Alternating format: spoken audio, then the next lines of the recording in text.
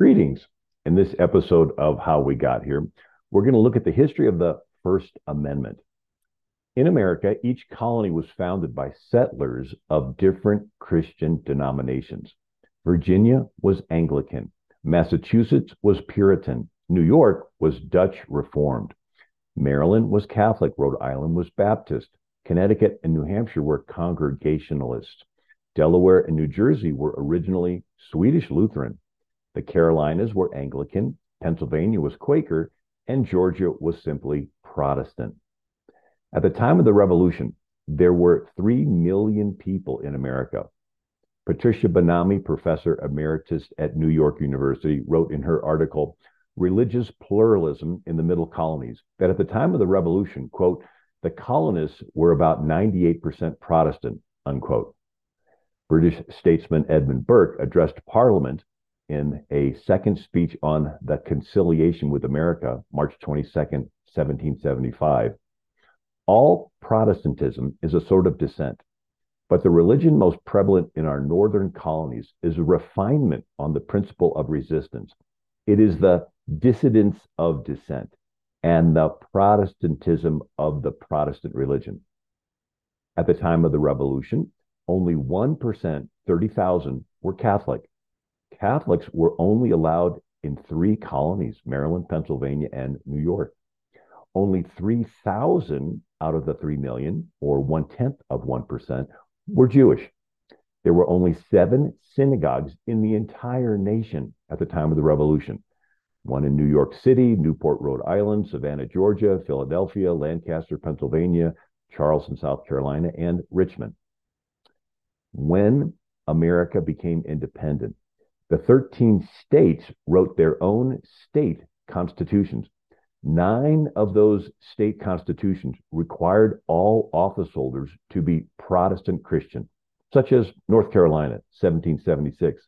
In its first state constitution, it said that no person who shall deny the being of God or the truth of the Protestant religion or the divine authority of either the Old or New Testament shall be capable of holding any office within this state. Or New Jersey, 1776's Constitution. All persons professing a belief in the faith of any Protestant sect who shall demean themselves peacefully under the government shall be capable of being elected. 3 state constitutions were a little more generous, and they only required office holders to be Christian. Delaware, 1776 Constitution, every person appointed to any office shall subscribe, I profess faith in God the Father, in Jesus Christ, his only Son, and the Holy Ghost, one God, blessed forevermore. Or Maryland, 1776 Constitution, which stated, no other test ought to be required on admission to any office than such oath of support and fidelity to this state and a declaration of belief in the Christian religion. Or Pennsylvania's 1776 Constitution, signed by Ben Franklin, said each member, before he takes his seat, shall subscribe, I do believe in one God, the creator and governor of the universe, the rewarder of the good, the punisher of the wicked, and I do acknowledge the scriptures of the Old and New Testament to be given by divine inspiration. When the U.S. Constitution was being written in 1787, the great concern was that one Christian denomination, or a combination of 2, Episcopal and Congregational, would be chosen as the official established national denomination, which is what every other country in the world had done. So England was Anglican, Northern Germany and Sweden were Lutheran, Scotland was Presbyterian, Holland was Dutch Reformed, Greece was Greek Orthodox, Russia was Russian Orthodox, Serbia was Serbian Orthodox, Romania was Romanian Orthodox, Switzerland was Calvinist, and Italy, Spain, France, Austria, Poland, and others stayed Catholic. The First Amendment was intended to prevent the federal government from establishing one Christian denomination in preference to the others. The 10 amendments in the Bill of Rights were understood to be limitations or handcuffs on the federal government's power. The preamble of the Bill of Rights explains the states having at the time of their adopting the Constitution express a desire in order to prevent misconstruction or abuse of its powers, that further declaratory and restrictive clauses should be added. George Mason, referred to as the father of the Bill of Rights, wrote a proposal for the wording of the First Amendment. This is recorded in Kate Mason Rowland's book, The Life of George Mason, 1892. He said that the new constitution of government recommended by the late Federal Convention ought to be ratified when the following Declaration of Rights and Amendments shall be adopted. That religion, or the duty we owe our Creator and the manner of discharging it, can be directed only by reason and conviction, not by force or violence, and therefore all men have an equal, natural, and unalienable right to the free exercise of religion according to the dictates of conscience, and that no particular religious sect or society of Christians ought to be favored or established by law in preference to others. One of the proposed wordings for the First Amendment, suggested in the Senate on September 3rd, 1789, was, Congress shall make no law establishing any particular denomination of religion in preference to another, or prohibiting the free exercise thereof, nor shall the rights of conscience be infringed.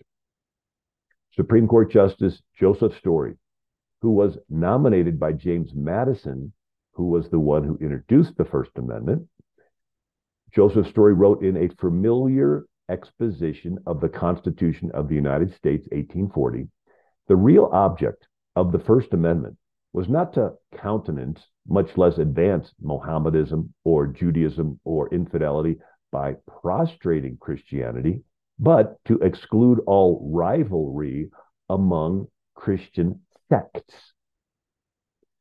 At North Carolina's ratifying convention, July 30th, 1788, Governor Samuel Johnston defended the proposed federal constitution, saying, the people of Massachusetts and Connecticut are mostly Presbyterians. In Rhode Island, the tenets of the Baptists, I believe, prevail. In New York, they are divided very much. The most numerous are the Episcopalians and the Baptists.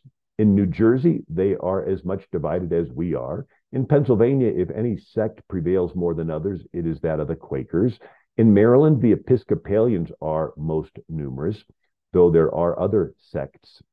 In Virginia, there are many sects. North Carolina Governor Samuel Johnston concluded, I hope, therefore, that gentlemen will see that there is no cause of fear that any one religion shall be exclusively established. Joseph Story explained further in his commentaries on the Constitution of the United States, 1833, in some states, Episcopalians constitute the predominant sect. In others, Presbyterians. In others, Congregationalists. In others, Quakers. The whole power over the subject of religion is left exclusively to the state governments to be acted upon according to their own sense of justice and the state constitutions. Bouvier's Law Dictionary in 1889 gave the definition of religion. It says, Congress shall make no law respecting an establishment of religion or prohibiting the free exercise thereof. By establishment of religion is meant the setting up of state church, or at least conferring upon one church of special favors which are denied to others. The Christian religion is, of course, recognized by the government, yet the preservation of religious liberty is left to the states.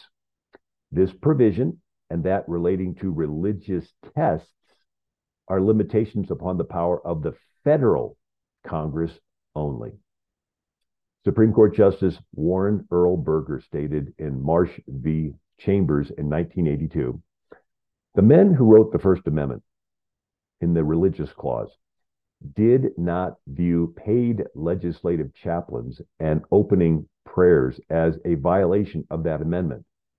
It can hardly be thought that in the same week the members of the first Congress voted to appoint and pay a chaplain for each house and also voted to approve the draft of the First Amendment, that they intended to forbid what they had just declared acceptable.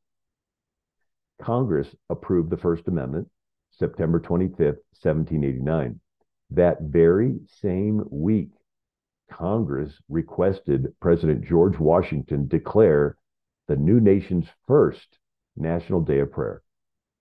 President Washington declared October 3rd, 1789, whereas both houses of Congress have, by their joint committee, requested me to recommend to the people of the United States a day of public thanksgiving and prayer to be observed by acknowledging with grateful hearts the many signal favors of Almighty God, especially by affording them an opportunity peacefully to establish a form of government for their safety and happiness. Now, therefore, I do recommend and assign Thursday, the 26th day of November next, to be devoted by the people of these United States to the service of that great and glorious being who is the beneficent author of all the good that was, that is, or that will be, that we may then all unite in rendering unto him our sincere and humble thanks for the peaceable and rational manner in which we have been enabled to establish constitutions of government for our safety and happiness,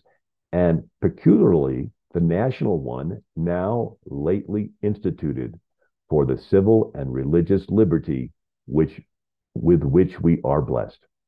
And also that we may beseech him to pardon our national and other transgressions, to enable us to promote the knowledge and practice of true religion and virtue.